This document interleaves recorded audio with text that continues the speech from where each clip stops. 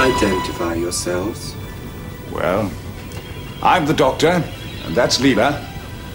I wondered if it's possible for us to speak to the person in charge. I'd like to thank him for saving our lives. I command. Well, thank you for saving our lives. What are you doing here? Well, the other mechanical man told us to wait. What were you doing in the scoop? Trying to get out.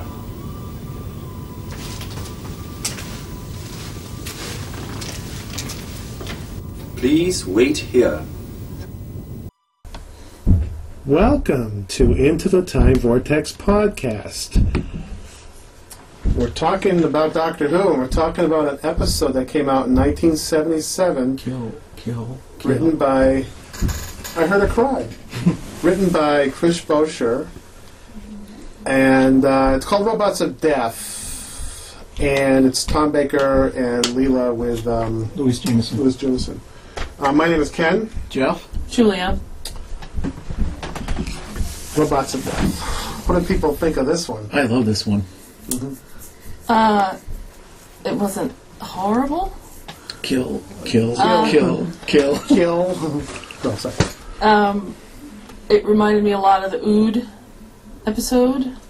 The Okay. Oods get red eye. Mm-hmm. Only not nearly as exciting. I heard a noise. The robots were ridiculous. I heard a noise. I heard a cry. Oh, I heard a cry. It was me. I heard a cry. It was me. This could potentially be my favorite Doctor episode of all time. I've always liked this episode, and I got a lot of fun watching it. Last week I watched it, and it's one of those episodes that I can quote a lot from it. I can also see a lot of stuff that I still enjoy, and I do see things that I cringe at still. The model. No, that doesn't bother me too much. It's one particular actress that's not that good in it. Oh, the one that... You did it! Oh! I knew you did it! Let me say this. One of the things I love about this Zilda. One of the best things about this episode is everyone's talking over everyone. There's just a bunch of people, and they're all like yelling, and they're bickering with each other. And it reminded me of like Alien, where they were doing the same thing, the movie Alien. And so whatever decision was made to cast these people and make them mostly interesting characters, I found each one of them to be intriguing, and except for Zilda. one. and I need a break. She's been on work detail for 1 hour, and she already needs a break. Yeah, they were like sick of each other. You could tell. Yeah. They hated each other. But I love the whole setup of them kind of interacting with each other, not liking each other, and having issues. And they tried to force too much of a conflict with the Zelda or whatever and the commander. But and then the whole thing where they're just lazy and they're just kind of letting the robots do all this stuff. And then the whole concept that robots could do everything that they're doing, and this could be the end of their civilization. And the robophobia idea I thought was fantastic, because you would think that would be real in a society with robots and stuff, where just and they explained it really well, how they were like, there's no facial movements or body language, and people just would freak out and stuff. I thought the whole concept was absolutely I thought that was pretty good actually. Yeah. That was like sort of When he sees the blood on his hand, Yeah. he just foretelling of what our future is going to be like shortly. As long as you don't have that mascara thing that look... Yeah, the lines. The on lines are just nose like the or- outline of what the robot eyes were. I love the robot design. They're kind of like, why? Who came up with that design? Who would try and They're make them very look fancy Yeah.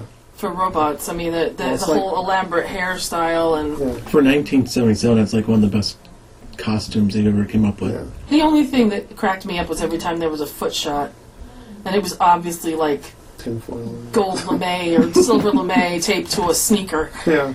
Well, it is still the BBC. Right. I love the writing in this, especially with Tom Baker and Louis Jameson. They, why were you in the chute trying to get out? And wait here. It just was like the whole idea that the Doctor is basically playing off of the logic of the robot and everything. And one of my favorite scenes is when the Doctor takes the Jelly Baby out and goes, "Jelly Baby," and he's, "Shut up!"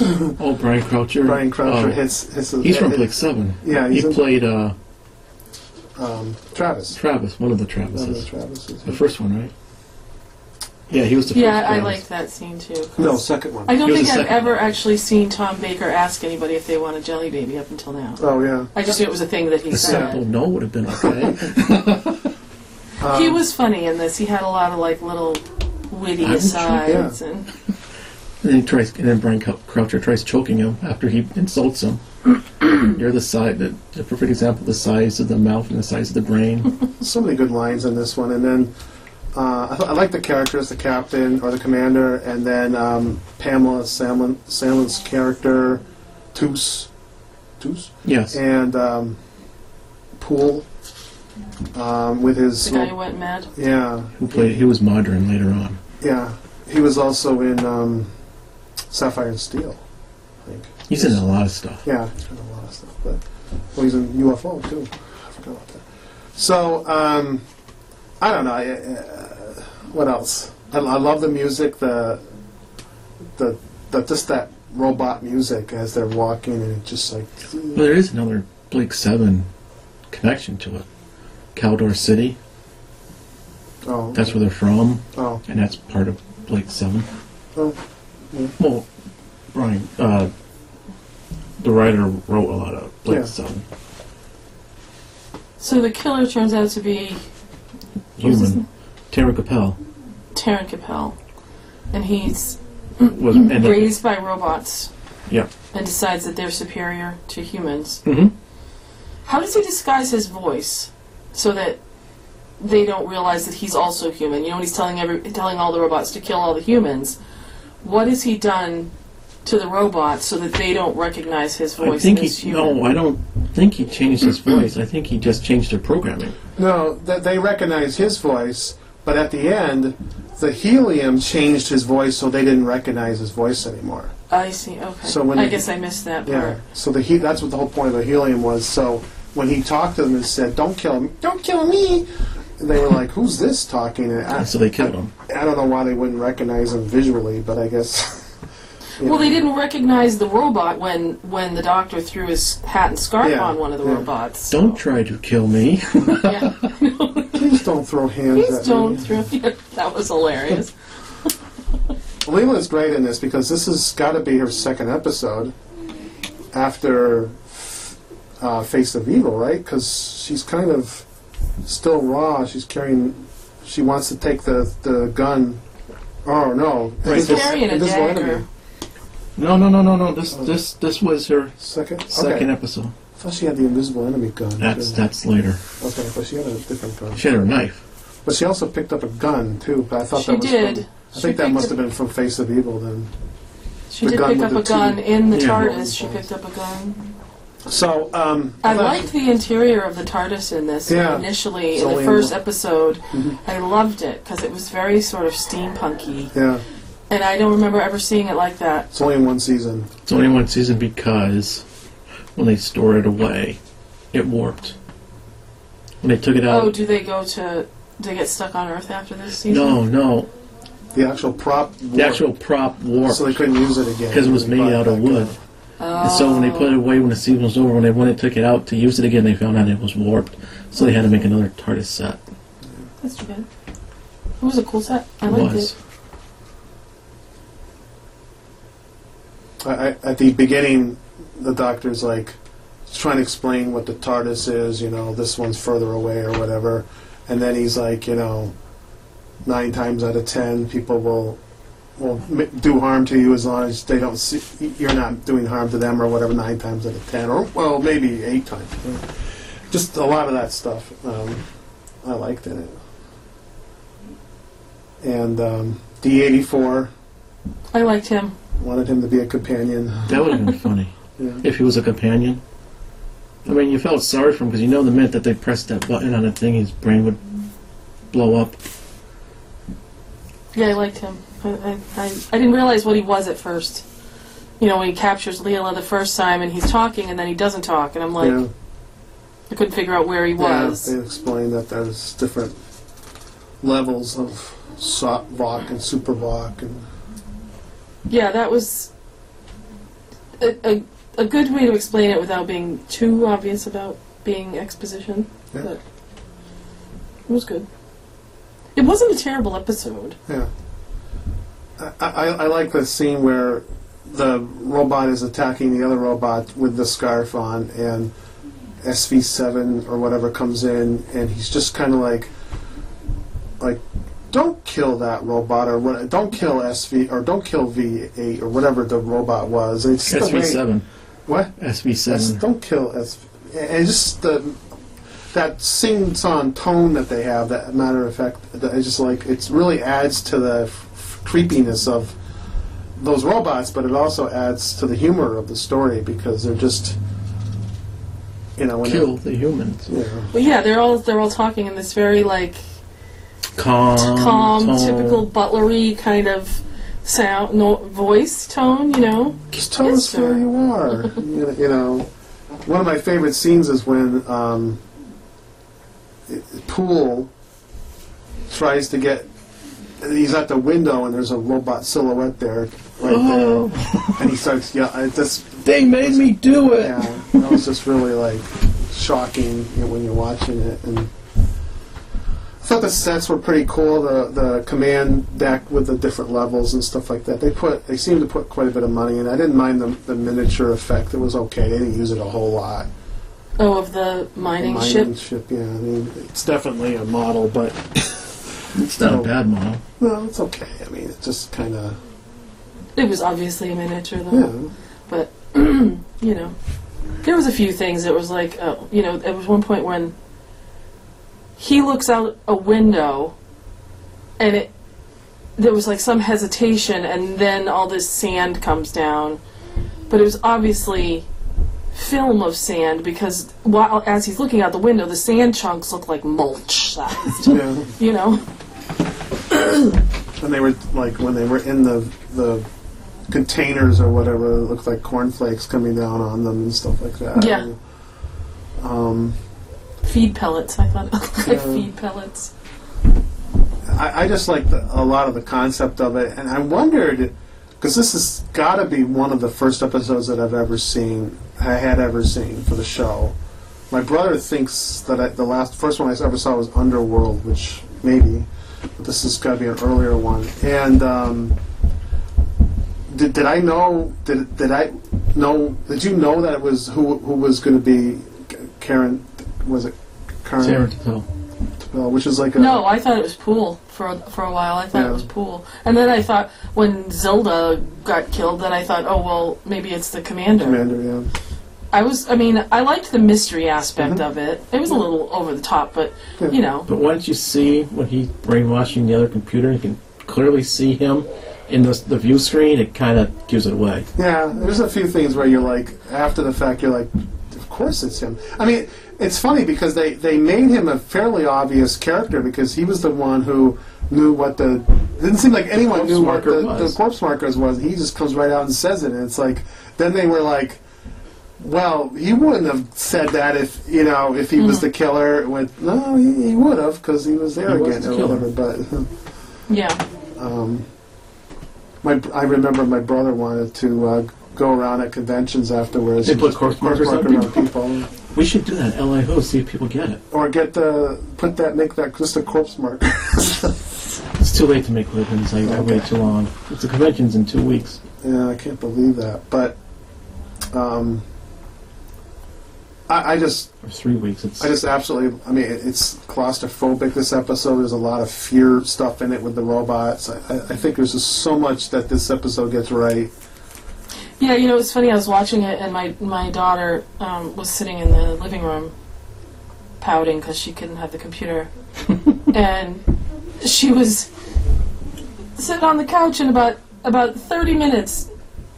Not 30 minutes because there were only like 26 minutes. But so I watched most of the first episode, and all of a sudden she pipes up from the couch, "Hey, this isn't too bad for an old episode. Because she's watched some of the old ones with me, and usually at 10 minutes in, she's like, oh my god, this is so stupid. And she has to leave the room. No, this is.